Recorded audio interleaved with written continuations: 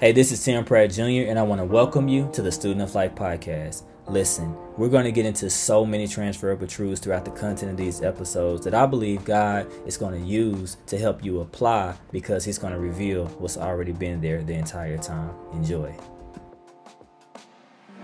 Yo, what's up? This is Tim Pratt Jr., of course, and this is episode 13 of season 4. And like I say, just a 2-part series of our Godly Manhood series.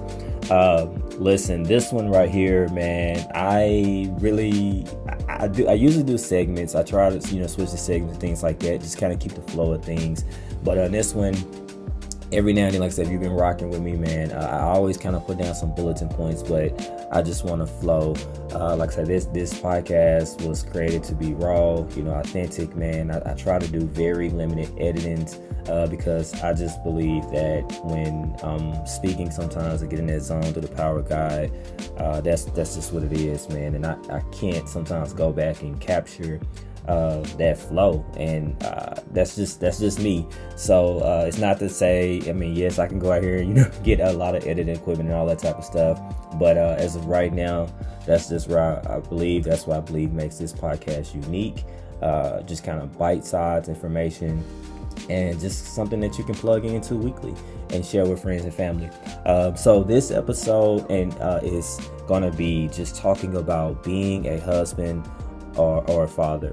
And just to kind of, set this notion or whatever, I understand that you might not be a husband now, and that's cool, but you might have aspirations to be one. And if you're not, that's fine. You might be like Paul, in the Bible.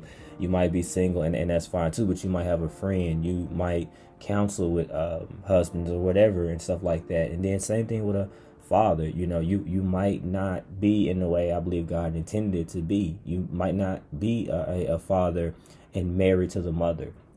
You could be a bonus father, or you could be a single father. I've played those roles and stuff like that, and playing those roles. So I've been a single father. I'm a bonus father. Now I really dropped that title now because I love my kids, man, and and stuff. And so that's just where it is. And in this episode, I just kind of want to speak to you. And so it's just more so of becoming a husband and a father. And like I say, if you're not neither one of those, or you're striving to be, I still feel like you will find some substance in this because one thing about me, as I have grown and just, through the grace of God, matured in Christ and just matured in life.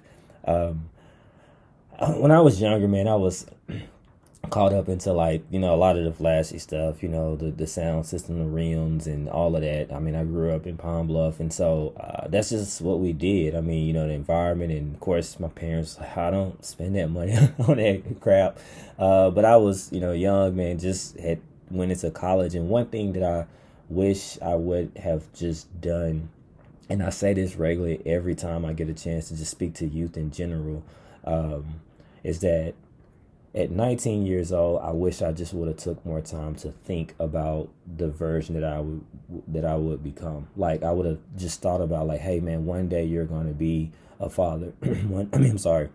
One day you're going to be a husband. One day you're going to be a father.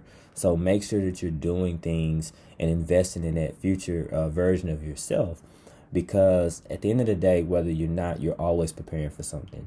And, and if you get to 10 years down in life and you say, well, I'm not going to be these things, I promise you, just thinking with that level of wisdom and God, giving it to you and directing your life through Him and, of course, the Holy Spirit and mentorship, guidance from people. I just believe in my spirit you'll be better. You'll just be a better, even if you don't, say 5-10 years down the road and you change your mind about, taking on those responsibilities. But nevertheless, man, just take some time. And that's why I want to just kind of lay this episode out there. And then next, like I say, to my women out there, women listeners, man, I had every intent to bring on my wife on this one, and she's going to be on here. Trust me. She's doing her thing, man. I'm happy. Like I say, the cat is out the bag. She's pregnant about 3 months now. But I still think you can find value in this too. Like I said, you might be married, you might have a brother, a cousin, a son, or whatever. And so I still feel like you can find some value in this, but this is kind of, more so targeted towards the men. I let my wife deal with the women topics. Nevertheless, so just kind of jumping into it, man. We live in a day and an age where I think that so many men, and you could say black, white, Hispanic, whatever, ethnicity that you want to talk about, but just men in general. And of course, I'm a black man, but we live in a day and an age where, it's saying that men aren't representing as much as women are. And when especially, before COVID, just kind of, I grew up in church my whole life, and I just always been around the local church, and I will say that I believe that from what I've seen, and of course I haven't been all over the world, but from what I've seen, and then from what I've heard from some leaders, within the body of faith in the secular side, they have said the same thing. Like, man, it's like when I go out here and preach, I see like 3 to 4, 4 to 1 women, the ratio and stuff like that. Where are the men? Tony Evans, he consistently, I said it in the interview with Nash, he consistently challenges man to step up and take our rightful place. And so therefore, what I look at, man, when I take that information in, and I'm like, okay, these are statistics out there, and I'm out here, talking with different men or meeting different men, especially when I was, kind of like I say, going into the office downtown all the time. I met a lot of men that were passionate for Christ. Now, for whatever reason, they had their strong conviction for Christ and Jesus, but they just didn't really want to, deal with the typical church folk, and all this type of stuff because of how they would be labeled, or their past comes up, kind of how they used to live their life, or it was just, preaching at them and so on and so on. But I believe in my heart that most men deep down inside want to be the spiritual leaders of their family. I can't remember his name right now, but the Dad Tired podcast, man, one thing that he said, that they just need guidance. They simply need guidance. And I believe that guidance comes from God first, and then through his people, through spirit-led people. And so you just want to stay engaged, man. You have to get connected with somebody, and keep in mind that this is one thing that I always say, that change is instant, but it's also gradual. Don't hide behind the process, but the change is instant, but yet gradual, meaning that God comes in and some things change right away, but it's also sanctification is also a process, because you have to renew the mind. It's things that we have to do. And like I said, I kind of hit it on some of those things in the last episode. And so kind of starting with the husband role. When I look at that role now, like I didn't see it the first time. Like, I've been, married before, got married young, and I was nowhere near who I am today. This is not to bash her, nothing like that, or just even women I was involved with back then, but I was not the man I was today. I, had my moments and things like that, but it took time. It took me, just being pushed. And, that's why I'm thankful for just the grace and just the counsel I've had just over my life. And even getting remarried, like, still relatively young. I mean, we're almost been married 3 years, and I wasn't even the man that I wanted to be in that one. But it's just on and on and on. Like I say, that process is a gradual process. And so I'm becoming. But the thing is consistent change, consistent behavior, versus just consistent behavior doing the same thing. Or is this person trying to grow? Man, they're letting things go. Yeah, they have a past. Yeah, they hurt me. And they shouldn't have. I believe that we as men have to take responsibility, where we have to stop putting, women through pain. And a lot of these things can be worked out on the front end if we do the work, because we have to heal properly. But even in that, it's just going to be things when you come together in a marriage that you're going to have to find out very quickly. Scripture, man, that you have to die to self. being a spiritual leader, like just of my family, man, and just trusting God. I mean, it's things right now that I won't really get into the details, but it's things right now that I'm like, okay, man, I thank God for my wife's covering, because I thought I was good in this area. And I'm in here, I'm putting scripture on it, I'm praying, I'm trying my best through the power of God to handle this. And then it's like I say, well, now I'm trying my best, so like it's just this conversation I'm having, and then I'm saying, okay, God, I'm done trying my best, and I'm just going to surrender to you and get out the way. And on and on and on, it's like this war, because deep down I want to try my best, but also too, the part of me is like, okay, I want to fully surrender to God so I can be the husband that I need to be. And so when it all comes down to it, man, I have to ask myself, do I truly love Jesus? And is my life going in that direction? Or is it going in a direction that totally opposes his will that he has for me? Because what I'm learning is, truth be told, whether my wife is looking to me, of course she looks to God, but, looking to me as her covering, my kids are looking to me as their covering, and all of this type of stuff, more is caught than taught. I've heard John C. Maxwell, Rachel Cruz say this a lot. More is caught than taught. And this kind of transition is segues way into being a father. Because when my parents, well, not my parents, but when my kids look at me or look to me, they are being discipled. They are being developed in some shape, form, or fashion. And this could be said whether I'm, like I say, in the home or if I was a single father. Especially if you're a single father. Your kids are paying attention to what you're doing more than what you're saying. I can tell my kids all day that I love them. And, and I'm, like I say, just single fathers because I've been there. It's times that, just being straight up with you, with my oldest son, when I was in the transition of single father, not going to things, not making it a priority, not knowing, okay, he has this event going on, because I'm just so caught up in work. I'm like, well, I got to provide. And so I'm consistently elevating things above him. And sometimes I understand that, it's sacrifices and trade-offs, because that's the way the world works. But with me, it was just always, I got to do this, I got to do that, I got to do that. And so I elevated these things consistently. It wasn't exceptions here and now, like, okay, Dad, I understand, or all that. No, it was just Dad was consistently elevating things above him. And so I was saying all of these things, calling him every blue moon and stuff like that. But my actions wasn't supporting that. And so over time, we create this notion, and I read this in a book called Quitter by Jon Acuff some years ago. When we, as men, for sure, are kind of chasing this dollar or chasing this purpose, and we go, move here, do that. And we say it's in order to provide for our kids. But that child, truth be told, doesn't care about that. Because it's like they want you. They want you, in other words.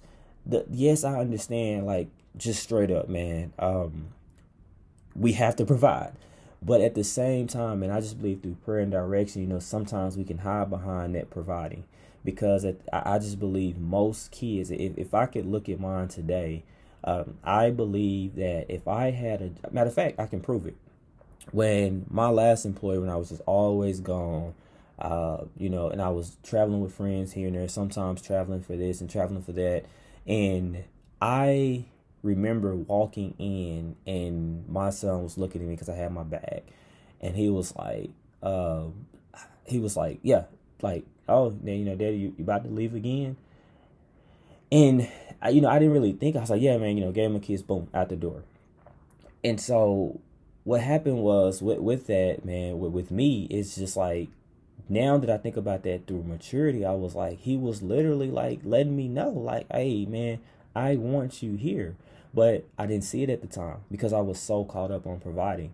And so being a father, man, what I guess I'm trying to say is more than providing. It's more than that. It's being there for our kids, man, and just really shaping them and helping cultivate them in this life. And so we have to do these things because whether we believe it or not, we are discipling something. We are developing something. And that something is the child. But what I'm saying is, father-wise, in the terms of something, it's like, what are you creating? Are you creating something great? Are you creating something that's like, okay, this is like how I'm going to be, and I'm going to treat my kids just like this, or I'm going to treat my wife just like this, like from what they're seeing me, as how they're seeing me with their mother.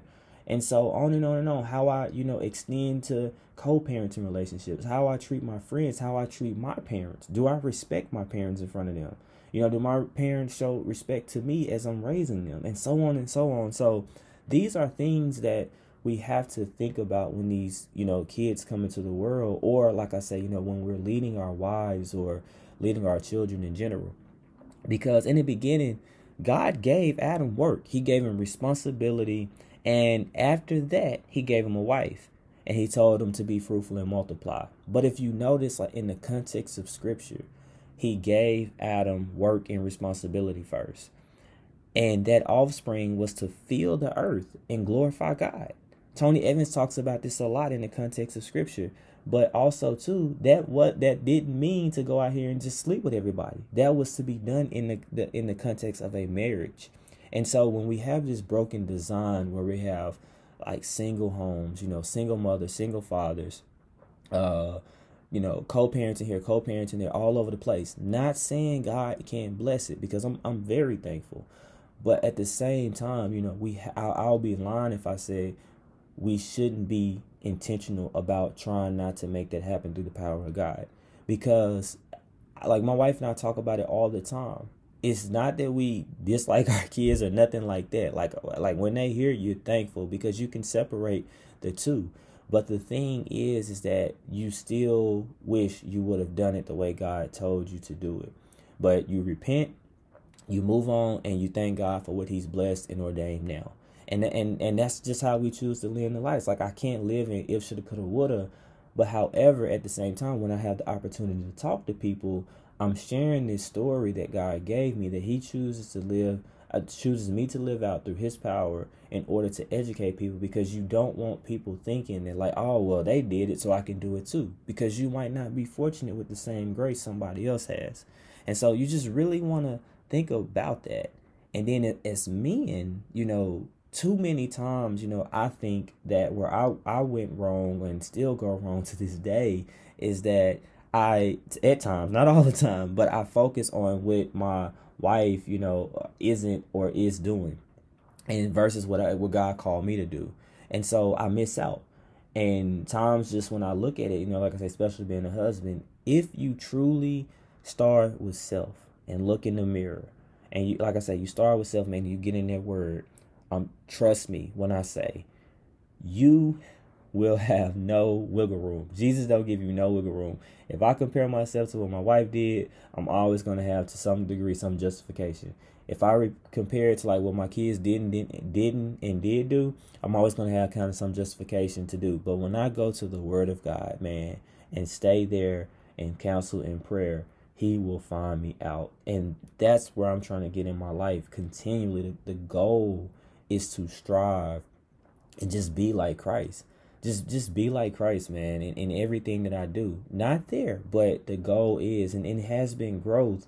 But however, I know that that's going to always be a goal in my life until it's all said and done. Until the day that I cross over or he comes back in return or whatever. But until I'm out of this flesh, that's always going to be a goal, because I'll never arrive. But however, it should be growth. It should be growth in my life.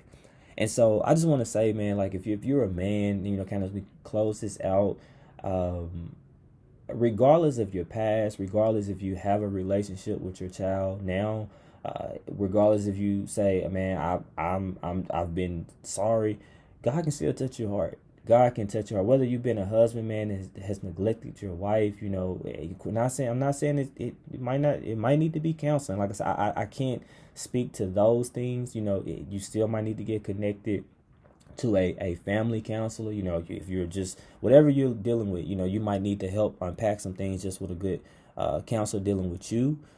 Whatever, the children might need. That's true, all of that. But what I am saying to you as the man, regardless of it all, God still loves you. God can still touch you. He can touch your heart, and you can start doing things to change now.